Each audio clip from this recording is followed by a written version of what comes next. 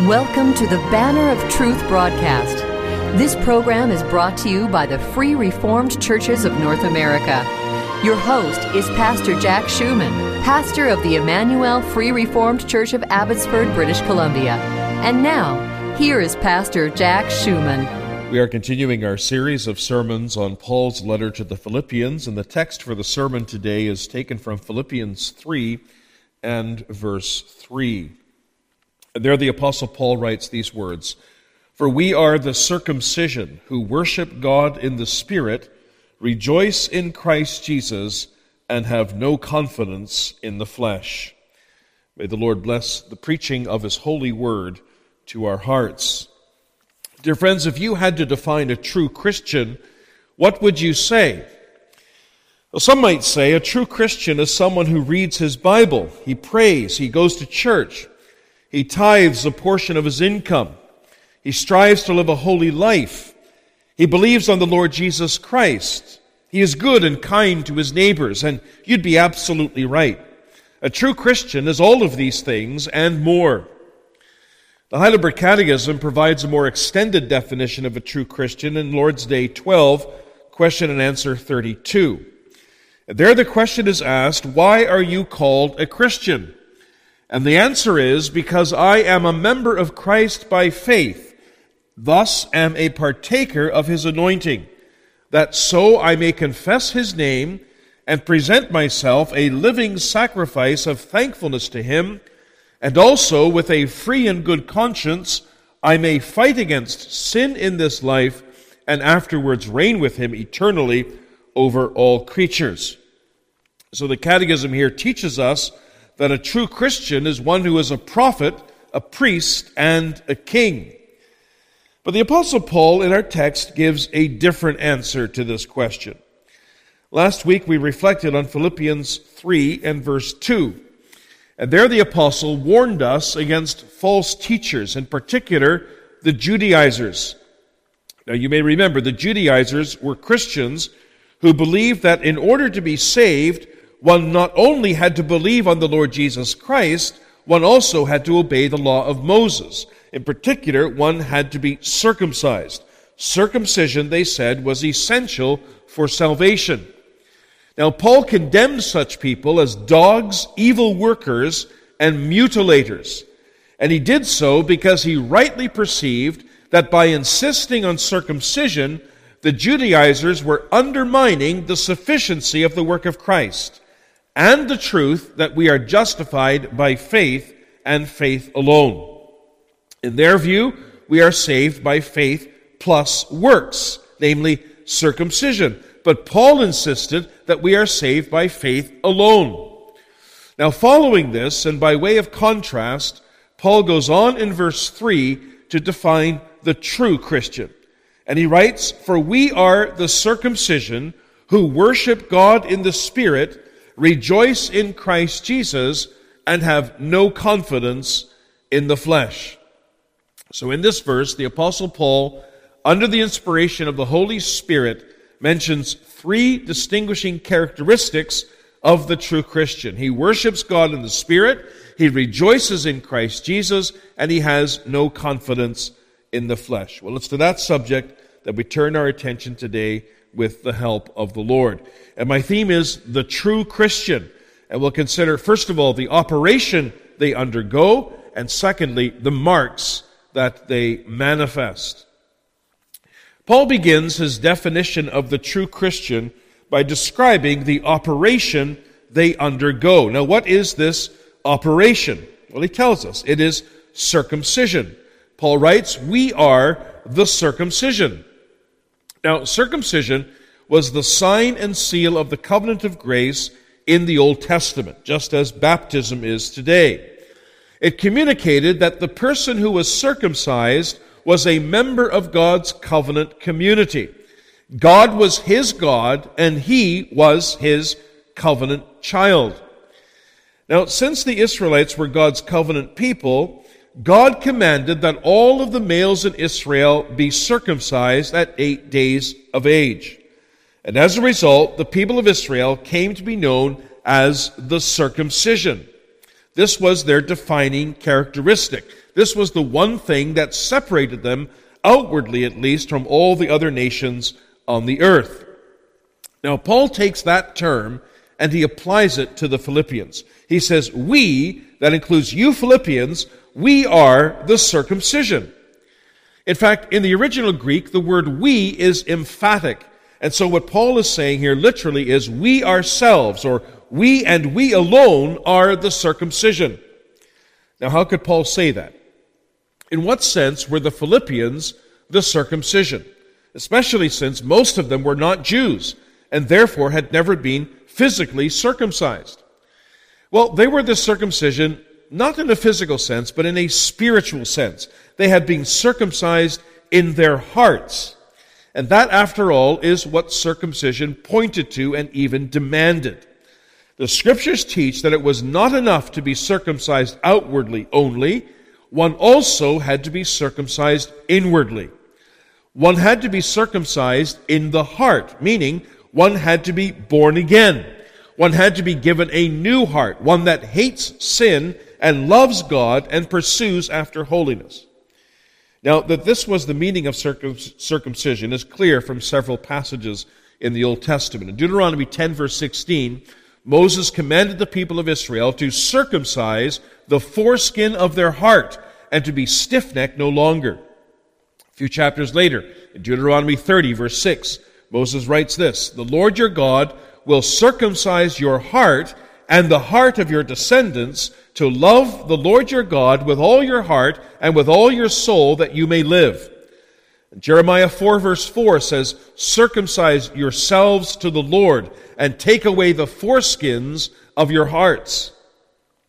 Now Paul picks up on this Old Testament reality when he writes in Romans 2 verse 29 that he is a Jew who is one inwardly, and circumcision is that of the heart in the spirit, not in the letter, whose praise is not from men, but from God. Now, we call this circumcision of the heart regeneration. Regeneration is that operation of the Holy Spirit by which He makes the sinner who was hitherto spiritually dead, spiritually alive. It's like circumcision in that in regeneration, the Holy Spirit removes sin as the dominant influence in our lives, in the same way that the foreskin is removed in circumcision. Well, such were the Philippians. They had been circumcised in their hearts by the power of the Holy Spirit. And Paul acknowledges this when he calls them the circumcision. Now, in making this statement, you understand Paul is making a sharp contrast. The Judaizers, whom Paul had just denounced in verse 2, said that they were the circumcision. But Paul says, no, that's not true, because they had only been circumcised outwardly, but the Philippians had been circumcised inwardly, and therefore they and they alone could claim to be the circumcision. Now the Christian, therefore, is one who has been circumcised in his heart. And I ask you today, have you also been circumcised in your heart? Have you received a new heart from God through His Word and Holy Spirit? Are you born again by the Word and Spirit of God? How necessary that is. Jesus said to Nicodemus, "Unless you are born again, you cannot enter into the kingdom of heaven." To be circumcised in your heart, to be born again, is absolutely essential to salvation. And everyone who claims to be a Christian must undergo this vital operation. Now, perhaps you say, well, how can I tell if I have been circumcised in my heart? Well, it will manifest itself in your life, and that brings us to our second point. We can know if we are circumcised in our hearts by looking for the marks of circumcision. Now, there are many such marks. Someone who's circumcised in their heart is convicted by their sins. He believes on the Lord Jesus Christ. He's trusting in Christ as the only hope and ground of his salvation. He's striving to live a holy life. He loves the Word of God. He loves the people of God. He loves the church of God. But there are other marks as well.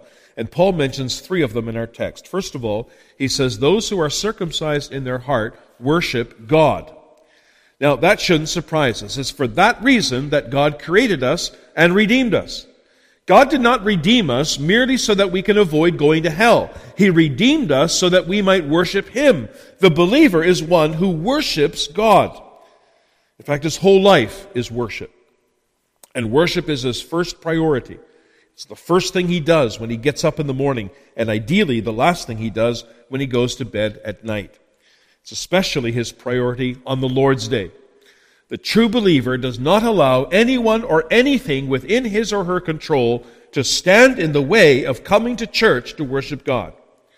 Whenever there's a worship service, he's there. Not so much because he feels he has to be there, but because he wants to be there. And that's because, other than God, there is nothing the true believer delights in more than worshiping God in the company of His people. And when he cannot do so, either because of sickness or old age or necessary travel, or when he's on vacation, he misses it and he can't wait to get back. The psalmist expresses the attitude of the true believer when it comes to public worship in Psalm 84. And there he exclaims these words, "How lovely is your tabernacle, O Lord of hosts! My soul longs, yes, even faints, for the courts of the Lord. My heart and my flesh cry out for the living God." So you see here, the true believer longs, yes, even faints, to gather together for worship with the people of God. Doing so is so important to him, in fact, that he declares to the Lord in verse 10 that a day in your courts is better than 1,000. He also declares that he would rather be a doorkeeper in the house of his God than to dwell in the tents of wickedness. And so the believer is one who worships God, and he does so gladly and with great delight. But notice how he does so. Paul says he worships God in the Spirit. Now, in the New King James Version, as well as several other leading translations, the word Spirit is capitalized, meaning the translators believe that this word refers to the Holy Spirit. But the Authorized Version, the Old King James, uses the word Spirit in the lower case, meaning the translators of that version believe that this word refers not to the Holy Spirit, but rather to the human spirit. Now, it's not necessary to choose one or the other, as both of these are absolutely correct. The true believer worships God in his spirit, but he can only do so in the Holy Spirit, that is, as he is led and guided and energized by the Spirit of the living God. Now, what does this mean exactly? What does it mean to worship God in the Spirit? Well, very simply, it means to worship God from the heart. When the true believer worships God, he does not simply go through the motions. He is totally engaged. He worships God from the heart with every fiber of his being. His mind, his will, his affections are all involved. Now, Jesus says something similar in John chapter 4. In that chapter, we have the record of Jesus' conversation with the woman of Samaria at the well of Sychar. And when this woman realized that Jesus was a prophet, she asked him a question about worship. She wanted to know where the people should worship God, in Jerusalem as the Jews taught, or on Mount Gerizim as the Samaritans believed. And in response to this question, Jesus said this. He said, "Woman, believe me, the hour is coming when you will neither on this mountain nor in Jerusalem worship the Father. You worship what you do not know. We know what we worship, for salvation is of the Jews. But the hour is coming, and now is, when the true worshipers will worship the Father in spirit and truth. For the Father is seeking such to worship Him. God is spirit, and those who worship Him must worship in spirit and truth." Jesus here was teaching this woman that when it came to worship, what mattered to God most was not the outward form, certainly not the location, but rather the disposition of the heart. God is seeking people to worship Him with their heart, a heart that has been renewed by the Holy Spirit. Now, Paul says the same thing here in our text. The true believer worships God in the Spirit. Now, in making that statement, the apostle is again forming a sharp contrast with the Judaizers of his day. The Judaizers did not worship God in the Spirit. They were only concerned about the outward form. Their only concern was whether or not someone was circumcised. And they said that as long as you're circumcised, that's all that matters. All that God cares about is the form. And there are still many people like that in the church today. To them, worship is all about the form. It's all about practicing certain rituals and keeping up certain traditions and doing things a certain way. But the Apostle Paul says, no. The true Christian worships God in the Spirit. Now, to be sure, the believer also cares about the form. He understands that God is to be worshipped only as He has prescribed in His Word, and not according to our own thoughts and our own ideas and our own feelings. But he knows that having the form without the Spirit is utterly unacceptable to God. And consequently, he strives to worship God in the Spirit, as Paul says. But that's not all. For the Greek word that Paul uses here can also mean ministry or service. In fact, that's its primary meaning. In Matthew 4, verse 10, Jesus says to Satan, "Away with you, Satan, for it is written, you shall worship the Lord your God, and Him only you shall serve." And in Hebrews 13, verse 10, the writer observes that we have an altar from which those who serve the tabernacle have no right to eat. Now, in both of those verses, the word translated serve is the same word that's used here in our text. Now, this reminds us that there's a close connection between worship and service. And that's why we speak of the worship service.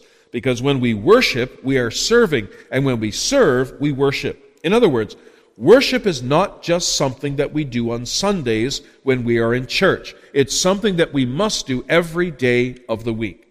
In fact, worship must permeate every aspect of our lives. Everything we do must be an act of worship and praise to God.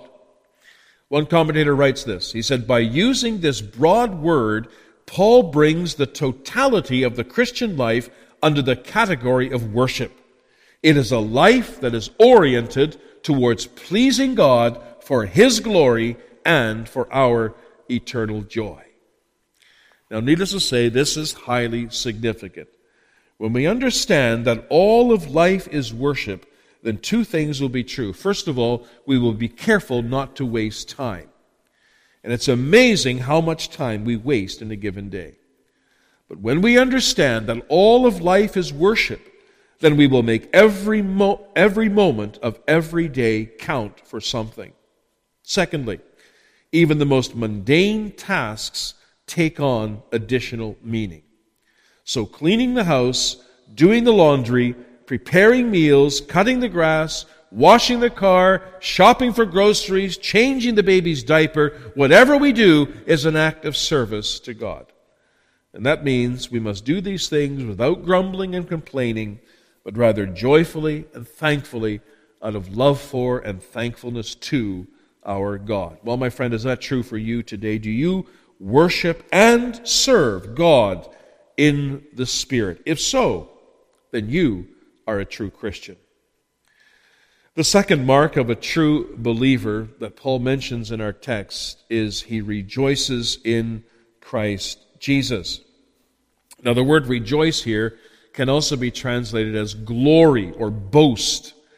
In the original Greek, it appears in the present tense, meaning it's describing an ongoing action. And so what Paul is saying here is this: he rejoices or boasts continually in Christ Jesus. Now here too, Paul is forming a contrast between the Judaizers and the Philippians, who are true believers. The Judaizers boasted in their circumcision. For them, circumcision was a badge of honor. It was the one thing that separated them from all the other peoples of the world. And it was also a mark of God's favor and blessing. The true believer, however, does not boast in anything in himself. And that for the simple reason that he has nothing in himself to boast about. When he looks at himself, he sees nothing but sin and shortcoming. And that includes his religious observances. Rather, he boasts in Christ Jesus. And why does he boast in Christ Jesus? Because Christ Jesus is the source of his righteousness. You see, the believer understands that the righteousness that he needs in order to stand before God must be absolutely perfect, because God is absolutely holy. And he understands further that we do not possess this righteousness in and of ourselves, nor can we earn it. But what we cannot do, Christ has done. He is our righteousness. He earned it by living a life of perfect obedience to the law of God all the time that he lived on this earth.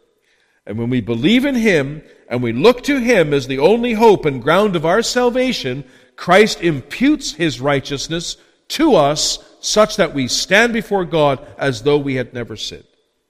And the believer knows that. He knows that through Christ he has peace with God and the gift of everlasting life. And that's why he boasts, not in self, not in what he has done or what he can do, but solely and exclusively in Christ Jesus. Oh, my friend, do you rejoice in Christ Jesus today? That too is a mark of a true Christian. The third mark of a true Christian that Paul mentions here is he has no confidence in the flesh. Now that follows from the previous mark, doesn't it? The reason why the believer rejoices in Christ Jesus is because he puts no confidence in the flesh. And the reason why he puts no confidence in the flesh is because he rejoices in Christ Jesus. Now, what does it mean? What does Paul mean here by this phrase, the flesh? Well, in broad terms, the flesh is anything in man, or anything man thinks he can do to earn all or even part of his salvation before God. Paul calls it flesh because these things are done in the flesh, that is, by human power, apart from the grace of God. And Paul mentions some of these things in verses 4 to 6, which we hope to look at next time, God willing. He mentions, for example, all the things that he once thought counted something towards his salvation. He mentions the fact that he was circumcised the 8th day of the stock of Israel, of the tribe of Benjamin, a Hebrew of the Hebrews, concerning the law of Pharisee, concerning zeal, persecuting the church, concerning the righteousness which is in the law, blameless. All of these things are works of the flesh. These are the things that we do to try to make ourselves look more presentable to God, or things that we try to do to earn our own salvation. Now, for the Judaizers, it was circumcision. But it could be anything. It could be your baptism. It could be your church attendance. It could be your spiritual devotion, your religious exercises, your good works, your spiritual experiences, anything. The flesh is anything you are resting in or trusting in to make yourself right before God. And the true believer, Paul says, has come to trust in none of these things. Why not? Because the Holy Spirit has opened his eyes to see that he can do nothing to earn his own salvation. That if he is ever going to be saved, he needs a righteousness that is not his own. He needs a perfect righteousness. He needs the righteousness of Jesus Christ. And realizing that, he abandons all confidence in the flesh, and he comes to rest wholly and completely in Christ and his finished work. Well, dear friends, is that true for you today? Have you also come to the point where you have lost all confidence in the flesh? You know, that doesn't come by nature. By nature, we are enemies of grace.